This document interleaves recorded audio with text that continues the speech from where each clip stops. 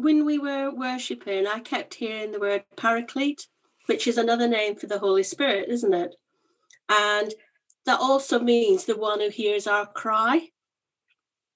And I just thought there is something that God is going to do with us today, that he is saying he is going to hear our cry. So whatever your heart's cry is, even if it doesn't come up in the word or you don't feel like MD's heard it, know that you have been heard today. Whatever else is going on, know that someone has listened to you and heard you today and heard your heart's cry. So we're doing Empowered today. That's the title of it. And it's Matthew 28, 18 to 20. And it's like, what a passage to give me. There is so much in it. And I've been down so many rabbit holes with it, looking at different things and thinking, I could go that way, I could go that way. It's like, Lord, there is so much here. It's such a rich passage. I'll read it to you.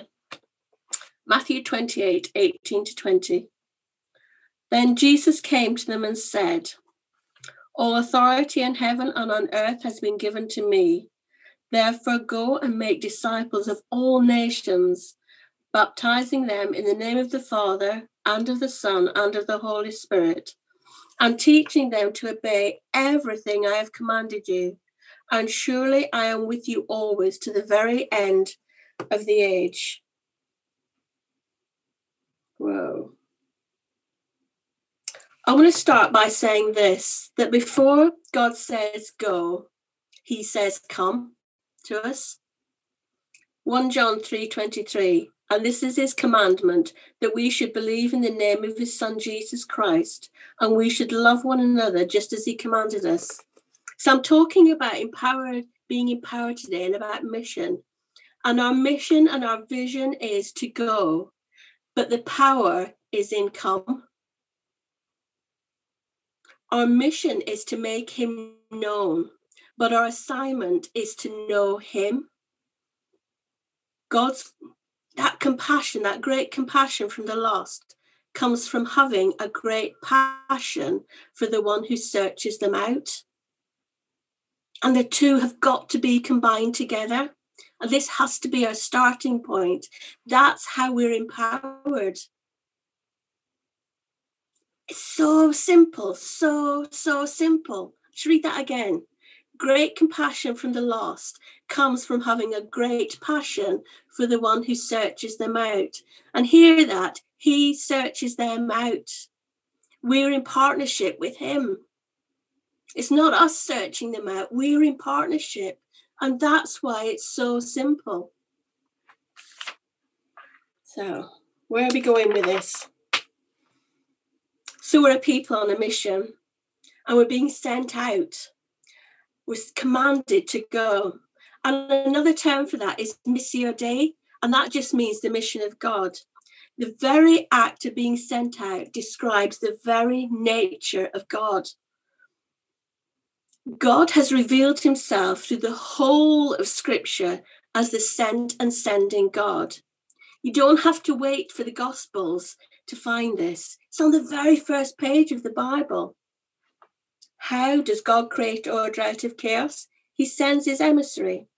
Creation is an act of mission. His word, with all the weight that carries, goes forth and fashions order out of chaos. And when it comes to us, he indicates his special, unique relationship with us by, again, an act of mission. He sends his Ruach, that spirit breath, into our lungs. Whoa. He sends his breath into our lungs. How amazing is that? And even when there's rebellion, even when we rebel, he then follows us. If you look at the whole history of Israel, it's of the sent and sending God extending himself into the life of his people. He sends words into his prophets, his glory through the Shekinah glory. And Shekinah is just a Hebrew word that means settling and dwelling. settling and dwelling of the divine presence of God. We've got a whole set of books telling us that he cannot but extend and send himself into the lives of those he's created. So yes, he's this utter, ineffable Holy One, and yet his love is extended into us, an act of mission. For those of us who believe in the Trinity, Father, Son, and Spirit, it gets even more exciting. And just so you know, that's us lot. This is exciting. We believe in the Trinity. So God the Father sends God the Son, and then God the Father and God the Son send God the Holy Spirit. The Godhead send each other. The three of them send each other. Then John 20:21, Jesus said to them again, peace be with you. As the Father has sent me, even so I am sending you. The three of them then send us. So all of a sudden, we're drawn into this exciting story. We become part of something that's not just abstract, that's not just something that's random. The Godhead sends each other and then invites us into this and sends us. We become part of something incredible. Our hearts are alive. But what does this mean? Because actually, at the moment, it's still just, there's been a tendency to reduce it to just being kind to your neighbour, serving good coffee. Much as I think we need to be kind to our neighbours, and we definitely need to serve good coffee. I'm all for that. But I would say that if we don't get a chance to announce that Jesus is Lord, that he is King, that he's asking us to commit and live with him, then we're not being missional. It's the two together. There is a quote from St. Francis of Assisi that seems to have become almost a get-out clause for us. Preach the gospel at all times, and if necessary, use words. I was looking at a guy called David Bosch, who's a South African missiologist. And his response to that quote, he's an amazing character. He's dead now, but he's an amazing character. Some of the stuff he's written is, you've got to read it. But his response to that is, of course, words are necessary. Unexplained deeds of themselves do not constitute the mission of God's people. Again, of course, words are necessary.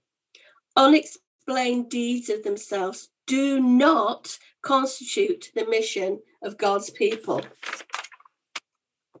So, this Missio Dei, this mission of God, sees that the church makes its best contribution by becoming a countercultural community that lives out the radical ethics of Jesus, thus becoming the embodiment of what God wants for the world as a whole.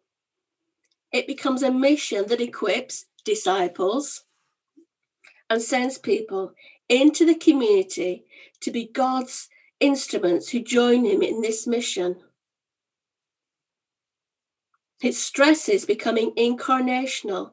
Now, that's a word that we hear a lot of, incarnational, but actually, what does it mean? It's in the sense that just as Christ was God incarnate, just as Christ came down, the Son whom the Father sent from heaven to take up the dwelling here on earth in the flesh to redeem creation, John 1:14, Philippians 2:6-8. So the church is being sent by God to incarnate, take up dwelling in and around our communities. That's what incarnate means. Take up dwelling in and around our communities.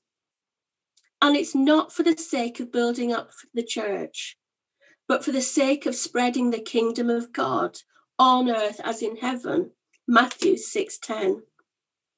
Now, out of that, the church will grow. We will see thousands saved. I absolutely believe that. Out of that, we will see people set free, healed, brought back from the dead, all those things. But our focus cannot be that. Our focus cannot be building up the church. Our focus has to be again and again and again, Jesus. So, as well as being a sign, foretaste, and instrument of the coming kingdom, where the whole creation will be reconciled to God's original intent. That's what we are.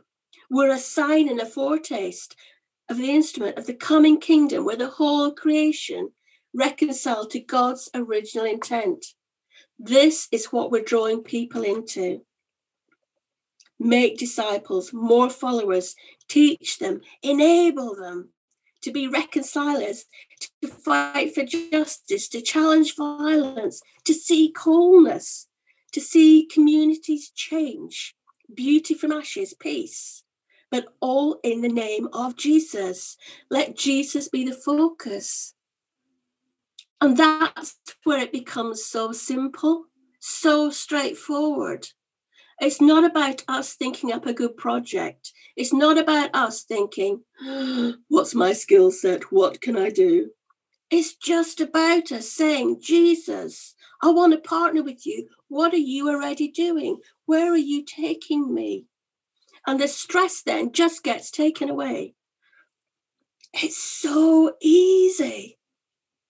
And when we're thinking about, can we speak about Jesus? It's like, it's natural conversation. It's just, he's in my life. This is my testimony. And I don't know about you, but that just takes the stress so far away. It's like, I haven't got any skills, but I know a person who does. And I want to partner with him in doing it. Whoa! And I get really excited about that. So excited. Because I need it simple. I need it straightforward. I need to know it's not based on whether I'm a success or a failure. Because that won't work. Because it'll depend on the day of the week and where my hormones are, if I'm being frank. So we don't want that. Right. In the 4th century AD, there was a Roman emperor called Julian the Apostate. Now, I don't know if you've heard about him. Incredible character, because he got it so wrong. He became concerned about what he called the Nazarenes. He called the Christians these. Why? Because he realized that these Nazarenes were subverting the whole global Roman Empire. So he sent out a directive to each of his governors with a pot of money saying, I want you to outlove these Nazarenes. What were they doing? They were feeding people who weren't part of their culture. They were tending the graves of those who weren't part of their community. They were building hospitals and hospices. They were looking after women and children and slaves, but all in the name of Jesus. Romans were falling into this community in their droves. And that really, really worried him. But Julian's strategy didn't work because love is not a strategy. When we love because we are first loved, when we are filled with his spirit, it's not a strategy. And do you know what really got to me when I was looking at this? When we are loving, what we're doing is what God is, because God is love. Wow.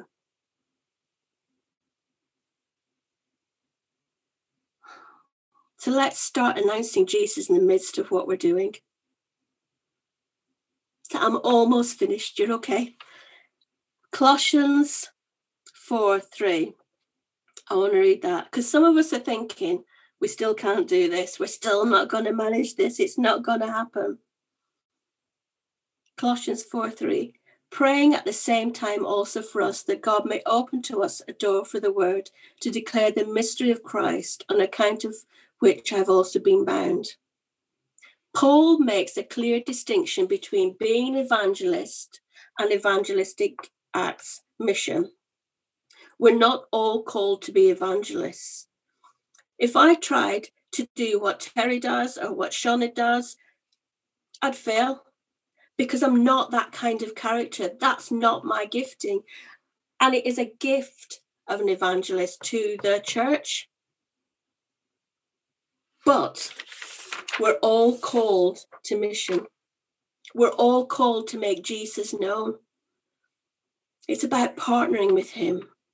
It's about changing the whole world. And I absolutely believe by focusing on Jesus and partnering with him, we as individuals can change the world. But together, whoa, how deep can we go? How far can we go?